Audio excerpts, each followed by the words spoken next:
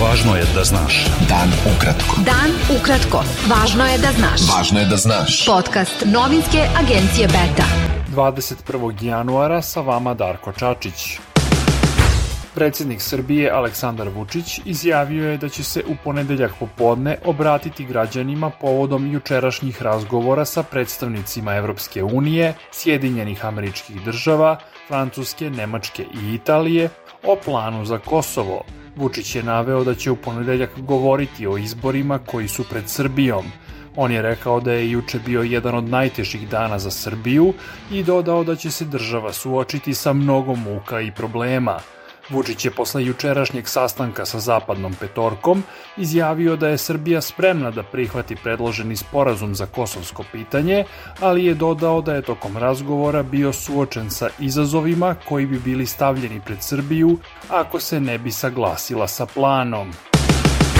Bivši predsjednik Srbije Boris Tadić izjavio je da ponuđeni sporazum za rešavanje kosovskog pitanja može da omogući članstvo Kosova u Ujedinjenim nacijama, čak i ako to nije eksplicitno navedeno u samom tekstu. Narodna stranka je navela da je predsjednik Srbije Aleksandar Vučić prihvatanjem takozvanog francusko-nemačkog plana za Kosovo očigledno počeo da priprema javnost za kapitulaciju. Srpski pokret Dveri zatražio je hitno sazivanje sednice Skupštine Srbije na kojoj bi predsjednik države Aleksandar Vučić upoznao poslanike sa detaljima predloženog plana za Kosovo.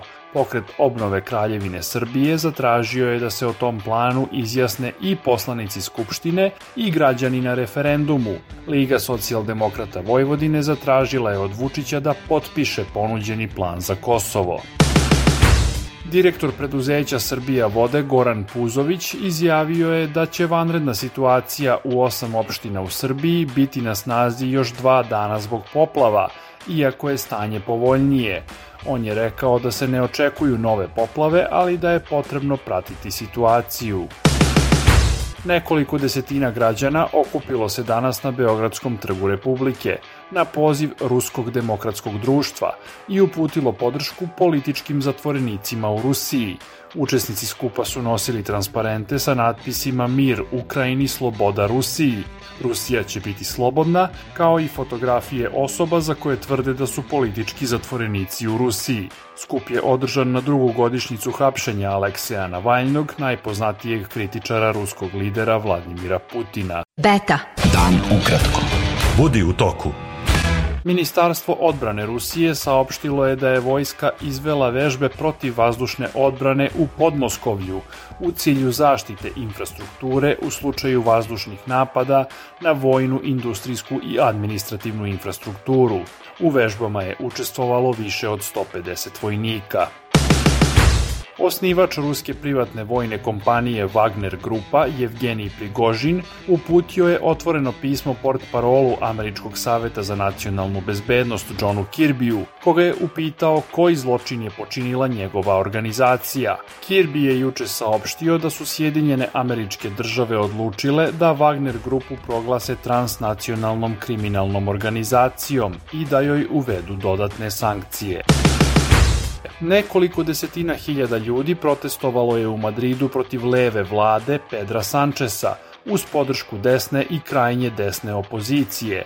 Demonstranti su zatražili ostavku Sančesa kojem zameraju ukidanje krivičnog dela pobune. Za to krivično delo bilo je optuženo 9 bivših separatističkih zvaničnika Katalonije. Američki astronaut Buzz Aldrin, član misije Apollo 11 i drugi čovek koji je stao na mesec, objavio je da se oženio dugogodišnjom prijateljicom na svoj 93. rođendan. Aldrinu je to 4. brak. Rukometna reprezentacija Srbije pobedila je Argentinu 28-22 na svetskom prvenstvu u Poljskoj i Švedskoj.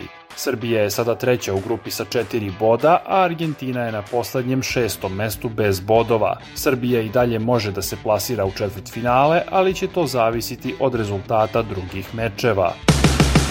Srpski teniser Novak Đoković pobedio je Grigora Dimitrova 3:0 u setovima i plasirao se u osminu finala Australian Opena. U narednoj rundi Đoković će igrati protiv Australijanca Aleksa de Minora. Bilo je to sve za danas. Sa vama je bio Darko Čačić, slušajte nas i sutra. Pratite nas na portalu beta.rs I društvenim mrežama. Važno je da znaš. Dan ukratko. Podcast novinske agencije Beta.